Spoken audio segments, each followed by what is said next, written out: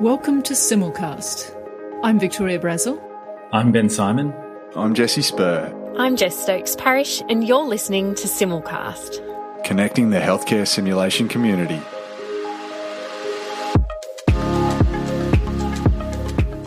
So welcome to Simulcast. I'm Victoria Brazel, and I'm joined again by Ben Simon for the November edition of the Simulcast Journal Club. How are you, Ben? I am good, my friend, and I'm excited. We've got some good papers, and I think it's going to be a great month. Yes, excellent. News, of course, it's not too late. It's nearly too late, but it's not too late to register for Simulation Reconnect at Bond University in a couple of weeks' time.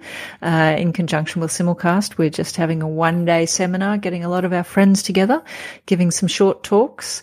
And, of course, we're featuring Gabe Breedy as one of our keynote speakers. So if you want to have a look, it's on the Simulcast website, Simulation Reconnect. It's in one of the tabs, or you can actually just Google for Simulation Reconnect Bond University. So I'm looking forward to it, Ben. Yeah, I cannot wait. It's going to be good fun, and it'll be really nice just to see everyone again. It will indeed. All right, so Ben, lots to talk about. We've got a bit of a deep dive on decision making, thinking about debriefing and the roles of debriefing. But we're going to start with a paper that I'm going to talk about from the International Journal of Healthcare Simulation. As we know, relatively new journal on the block. Deborah Nastel is the editor-in-chief. And they've been doing this interesting thing that has got a lot of content coming out of that journal at the moment, which is this short reports on simulation innovation supplement, where they really went looking for just good ideas that people were doing. And this is one of those. So this is a paper titled Daily Team Introductions and Simulation Education to Improve Team Performance. And this is by Rayo et al. And that et al. Includes Sonia Twig, who is one of our colleagues at the Gold Coast. But this is actually set at the other institution she works, and that is Logan Hospital. And they report on this Resus Drills project, which, and I'm going to quote from them here, aim to increase team familiarity and establish regular supported practice of local protocols and important resuscitation topics. So this was in the emergency department of what you'd describe as a medium-sized emergency department, busy place. And each day they got the Resus pod team together for about 20 minutes. They introduced the team and they did a short, sharp simulation session. They had 12 different scenarios that they went through, and they were pretty typical things that you might think are high on the priorities for people in ED, cardiac pacing, intubation, massive transfusion protocols, resuscitation of babies. And they just did this literally as a short skills and drills type of exercise facilitated by one of their sim team, and then went back to work. So it sounds like a good thing to do. I know lots of other people do this, and they make mention there, and I know from talking to the people who are doing it, they really were also trying to capitalize on this idea of mental rehearsal as well as just spending time together. And Ben, I think a lot of us are aspiring to do this, but actually find it quite hard to do. Is that fair to say? I think that's very true. And so part of my excitement for nominating this article is just watching someone else succeed at that in many ways. And they do acknowledge that COVID made it a lot harder as well after that. So they did an evaluation, and they used a pre and post survey approach. And one of the things that I took from their pre-survey is that only 31% of their team knew the names of their team members before this. And I'll be very clear and say that's probably the situation in our emergency department on most resus shifts as well. So, it's not like this isn't a needed intervention. But then in their post surveys, they presented a fair bit of data, but unsurprisingly, I think 90% of people found it extremely useful. They had some quantitative results, but they also did some thematic analysis on some free text in terms of how were they useful. People talked about some of the simulation factors as enablers and barriers. People really talked about getting to know the resus team. Reflection was one of the other themes, and the fact that this also served as a bit of a needs analysis. I imagine if you're doing the massive transfusion protocol mini scenario and you go, gee, I wonder where that pathway is and where I'll find it in the real world. So that's extremely valuable. And then, of course, some actual upskilling and core clinical knowledge. So I thought this was, a nice, short, sharp description of a short, sharp intervention that can make a big difference in a day to a clinical team. And it does seem to reinforce a lot of the things we've been talking about and we're quite biased towards about using simulation to catalyze getting people together.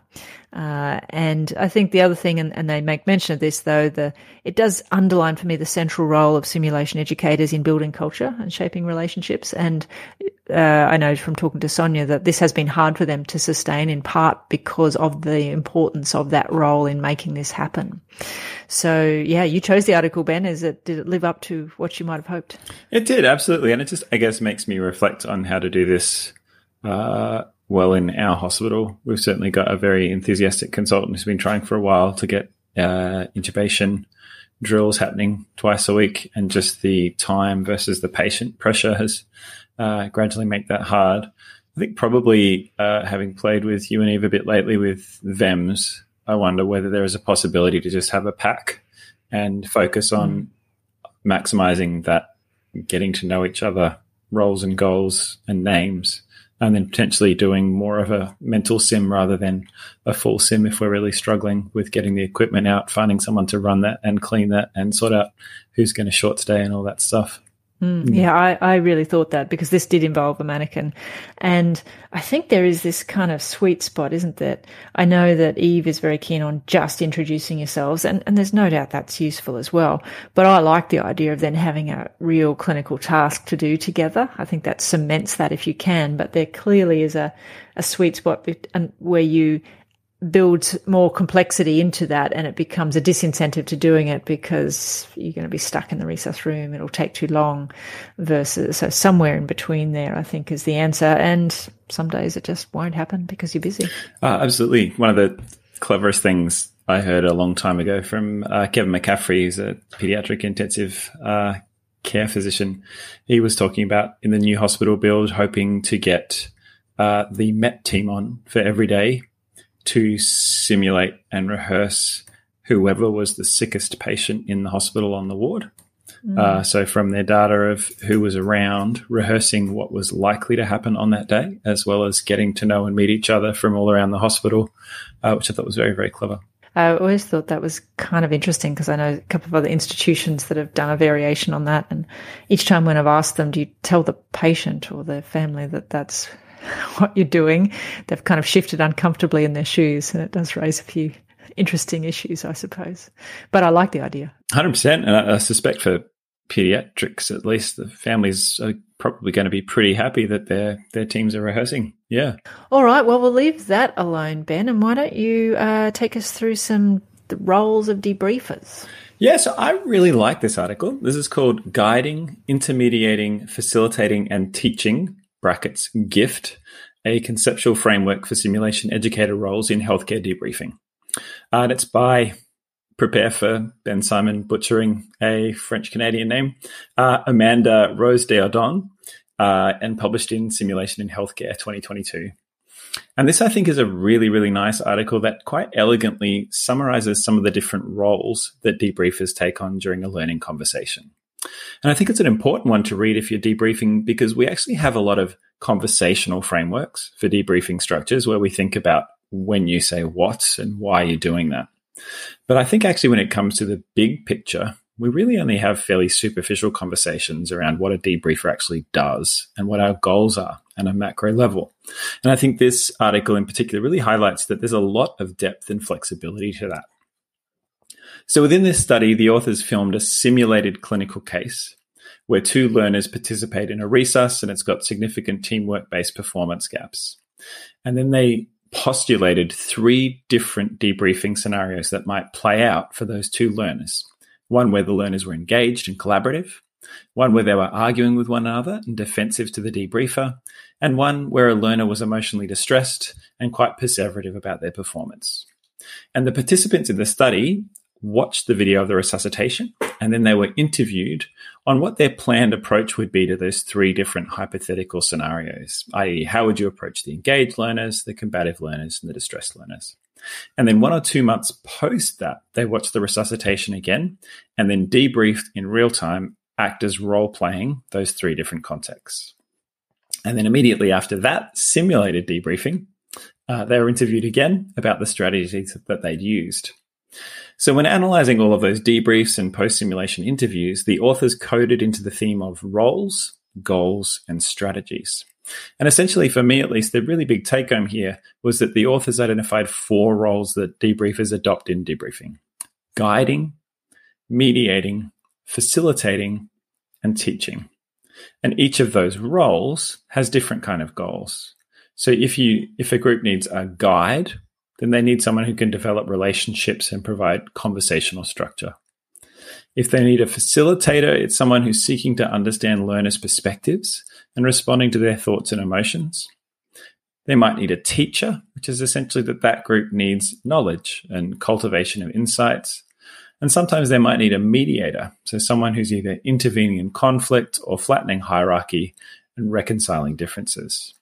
And I think if you're interested in debriefing, it's actually well worth going through tables 2 to 5 in the article in detail, because they lay out some really lovely examples of the different types of strategies one might use to achieve that particular goal. So to give you just one example, in the mediating role, strategies might include using first-person plural pronouns to soften the blow of some of the observations, or reframing in neutral language a particular tension. Whereas if you're in the facilitator role, you might focus more on acknowledging, validating, and paraphrasing people. So there's some really lovely discussion about the central role of psych safety in all of those roles, and also how several concepts from role theory can actually explain challenges in debriefing. So for example, when the role of the debriefer is ambiguous, or when you're feeling overloaded, that some people are needing a mediator, some people are needing a teacher, and you can't do everything at once, it's going to be more likely that you're going to be stressed or you're going to have a bit of brain freeze in that moment.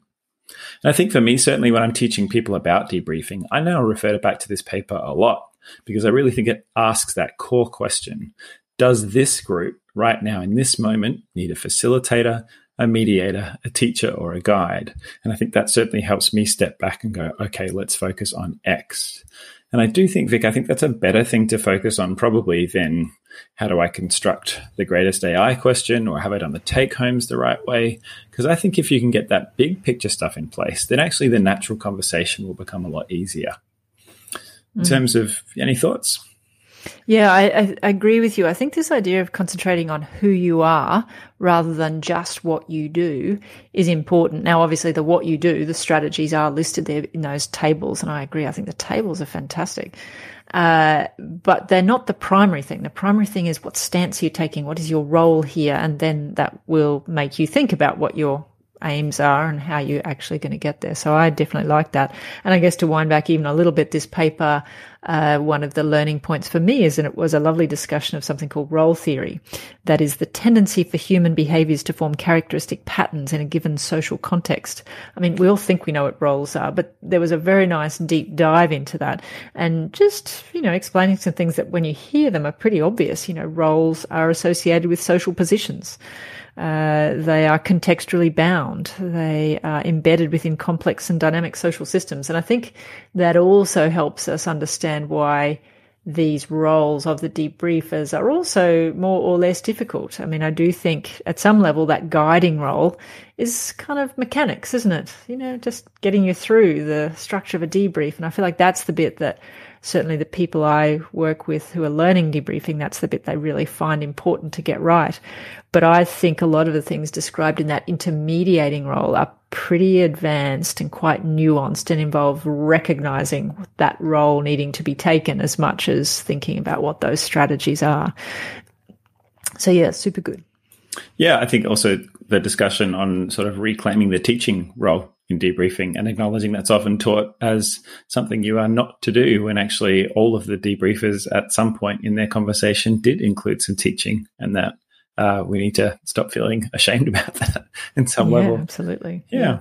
I think in terms of critiquing the study, well, everyone was trained in the same debriefing format, i.e. Pearls. It was a fairly small group, and the roles that people took on were probably likely brought out by those hypothetical scenarios, which, as the article acknowledges, there might be different roles that would come out in different kind of scenarios. But I really enjoyed it.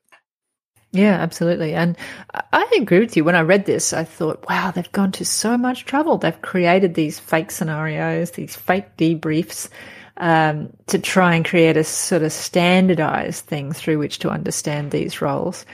Why didn't they just ask people, as other debriefing research has done? And I do not think that was a random thing. I think they were very intentional about it. And as they describe it, allowed a lot of triangulation. And I don't think it meant that we got any fewer insights because they were excellent. I suppose my one big question from this is, does insight into these roles help you do them better? I think it probably does. But that's always the question, isn't it, with something that's exploratory. And they make comments that this can inform faculty development, and I think that's probably good in terms of just what you said, which is helping people to think, what does my group need right now? So totally enjoyed it. Yeah, and I agree with you about the complexity of the study. I wonder, on reflection, as you were talking, part of the discussion that I didn't highlight is that they also looked at how the debriefers got to that goal and looked at the patterns between the different debriefers. And I wonder whether the fact that they didn't really find much of a pattern and that everybody did something different was also freeing, but maybe not what they were expecting to find. Potentially they were looking for more commonality. I don't know how that flies in the face of your debriefing scripts, mate. Yeah. But anyway. Absolutely. All right. Well, we might start thinking about now decision-making, and I'm going to kick off the first of two articles we're going to do. And this one, the title of it is Electronic Decision Support in the Delivery Room, Using Augmented Reality to Improve Newborn Life Support Guideline Adherence, from a group in the Netherlands. This is by Sang et al. And this is published in Simulation in Healthcare. And this is a study where simulation is really the test bed for people exploring how well their performance can be, where the intervention is not the simulation, but something within the simulation. And basically they create this environment in which to compare adherence to this newborn life support guideline between those with and without an augmented reality electronic decision support tool. All right, let's unpack that. So background to this, no surprise that to the paediatrician who's listening here, neonatal resuscitation is important. It is required in somewhere between 1 to 10% of babies, but obviously very high stakes. There are guidelines to try and make this easier for people, but adherence is pretty hard. Errors are made. There can be a high cognitive load. So maybe a decision support tool will help people. And maybe that decision support tool can be accessed by augmented reality like HoloLens. So just to give you a picture, this is what I had in my mind, Ben. So tell me if this is what you think, is that as the people doing this scenario where they're trying to look after a baby that needs resuscitation, they've got on these glasses, and somewhere in the field of view of those glasses pop up various prompts. And in this case, elements of the vital signs are actually fed into there so that you're getting data about the baby's status as well as some prompts for action appearing in your visual field with these glasses on. Is that the picture that you had in your head? Yeah, well, I watched the video. Did you watch the video? Oh, no, I did not watch the video. It's very cool. Okay. So, I mean, it's on a simulated mannequin, but yeah, it's literally you're sitting there looking at the mannequin, and then hovering above the mannequin is a set of vitals and a sort of audio and text prompt saying, open airway. Have you given compressions? Yes. Have you given breaths? Yes, no. And it responds to your voice. Did that work? Yes, no. Start ventilation, etc. Very, very cool. Quite detailed. Yeah. You've got the baby's weight. It gives you the dose of epinephrine in their language, the dose of glucose, the tube size, the tube depth. Like, this is full-on stuff. All right, so how did they actually go about evaluating whether this augmented reality tool helped? So they took 29 doctors from 3 hospitals. They were the kind of people who would engage in pediatric resuscitations, pediatricians, neonatologists, trainees or registrars within those fields. And all of them performed one of these simulated neonatal resuscitations with the aid of a, and I quote, non-obstructive nurse. We might come back to that. One group used this HoloLens with this display that we've just described, and one group just did their normal neonatal resuscitation. The nature of the scenario was a sort of post-cesarean section, and they videoed that. And interestingly to me, that always thought maybe neonatal resuscitation was very important, but not that complicated. There were 40 different tasks in the scenario. So maybe, it's easy to underestimate actually by the time you assess for something and then make a decision. You can end up with a lot of different tasks. So that was more than I would have guessed, being an occasional and long time ago practitioner of neonatal resuscitation. And the results were, yes, there were better compliance in that group that had the HoloLens. Of the 40, the group that used that had 34 out of 40 versus the group that didn't, 29. They made fewer errors, but there was no differences in the actual time to intervention. So I'd say there was some difference. It wasn't a spectacular difference. And I think the sort of point I'd say is, having some kind of decision support is good. Whether it comes in the form of a HoloLens, I think I'd still say maybe. What do you think, Ben? I thought it was very cool. And, as you know, I'm a big VR cynic when it comes to simulation. And I think this is certainly obviously not ready for prime time in real resuscitators yet. They talked about troubles with voice recognition as soon as the room got loud, for example. But I think there's a lot here that's appealing in terms of preventing, as they highlight, errors of omission in particular. So I do wonder about, from an uptake perspective, I can see a lot of experts pretty strongly refusing to jump on board to have what's essentially a virtual checklist put in front of their eyes. It would just be so annoying for those of us over 50. We can't have all that stuff in our field of view, or else we get very annoyed. Yeah, but I can imagine for someone who doesn't resuscitate babies very often, to have that guide as well could potentially be really game-changing. It's kind of a set of algorithm rails at present. Pretty interesting to see where that goes, particularly in terms of, big data. If you start recording both what people are doing and also what's happening to the actual baby, then you start potentially getting a fair amount of useful data on what's the right thing to do.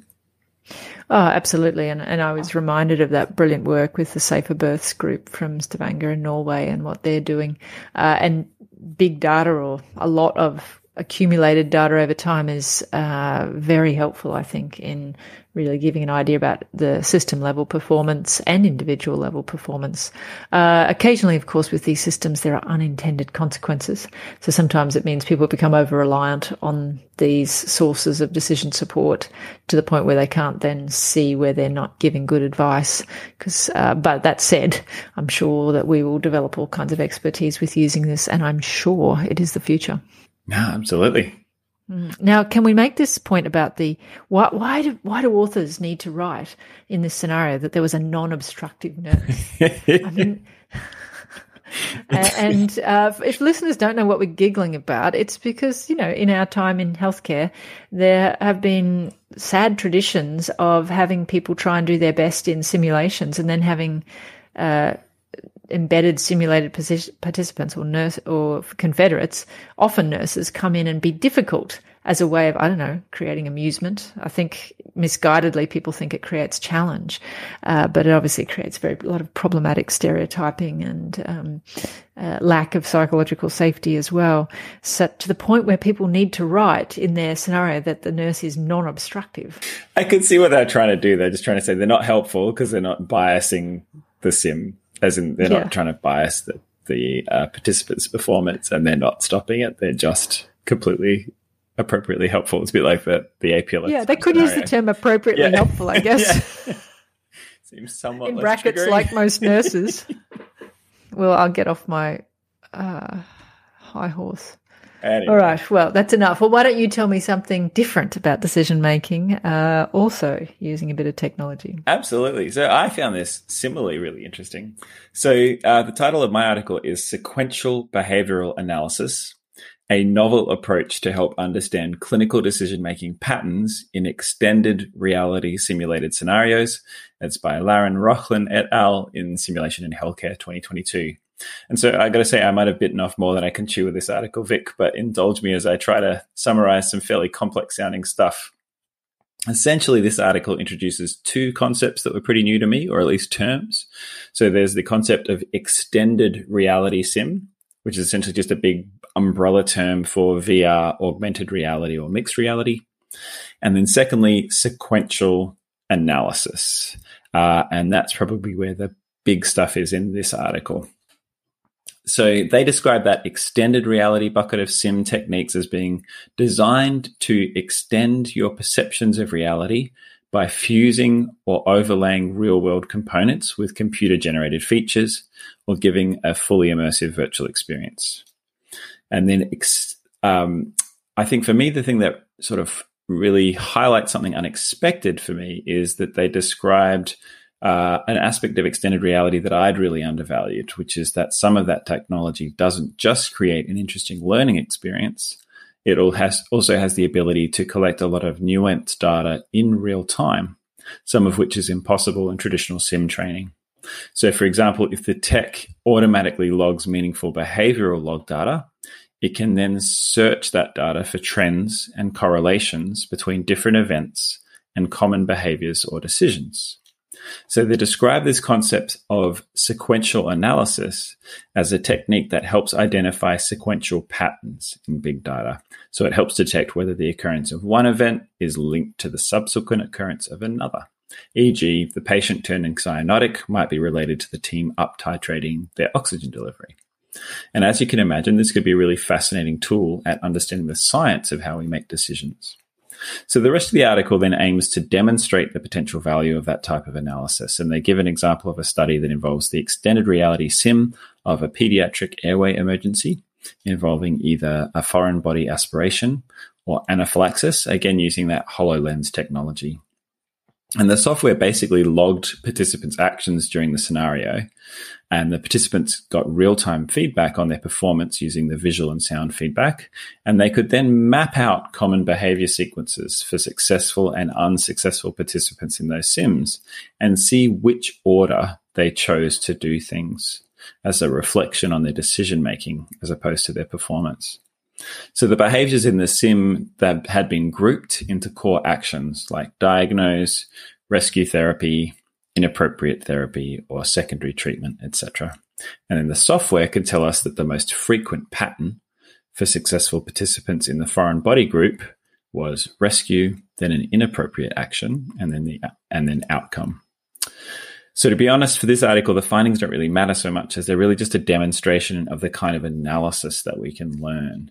And for me, I can imagine a world where you are, training, you enter a sim where you have to lead a complex scenario, and then you get data-driven feedback on not just how you performed, but where your decision patterns might differ to other people and whether you got to that endpoint more efficiently or less efficiently than your colleagues. And I think that could be really pretty exciting stuff. I think it's interesting you talk about biting off more than you can chew. It is a little bit to get your head around this whole concept of sequential analysis and the patterns of behavior. I guess one of the challenge is that sequences suggest a linear process. And of course, one of the issues with the way that we approach looking after unwell people is that we'd like to think it's not at all linear, and the fact that there's lots of things happening in parallel, not in sequence, and that they happen as a result of the actions of multiple people. The other thing is that I think this privileges a cognitive approach which says this is how you would think. So, for instance, putting on the oximeter and listening to the lungs in anaphylaxis might be a good idea. But if you see someone being wheeled in and you've had the patch through that the paramedic thinks they've got anaphylaxis, you might actually do the adrenaline before you do anything else. And in this situation, that wouldn't necessarily be considered correct. But that said, it doesn't diminish the beauty of the process. It just means that there's limitations if you apply it to specific situations and if you are looking after something that isn't as easily sequenced, as it were. Yeah, I think that's really true. And I do like that they highlight in the article that this is a very effective tool for association, but an ineffective tool for causation as well. So I agree, it has its place, but also could be very, very interesting in the future. just think it's so interesting, the people that do this, like I think this is so far removed from the way I would be thinking about care, that I'm so glad these people are putting it together and bringing all these skills or perspectives and approaches, methods from other fields, because I feel like that's one of the beauties of simulation in general. And this is just a great example of how we can use it to try and understand some of these things that go on in our heads. No, 100%. It reminds me a little bit of the eye tracking software and the way that our pupils can synchronize when sharing tasks. So some very cool stuff from very smart people that don't think like I do. Yes. And that's a good thing. Absolutely. For a change, yes. Well, thank you, Ben. Very tidy. 4 articles, thinking about debriefer roles, thinking about short, sharp resource drills, and thinking about how we can use sim as a test bed for exploring things like decision making. Super good. Thank you, Ben. A pleasure as always. Absolutely. And I will see you in 2 weeks at Sim Reconnect. We shall look forward to it. Thanks very much. This is Victoria Brazel signing off for Simulcast. Thank you for listening to Simulcast.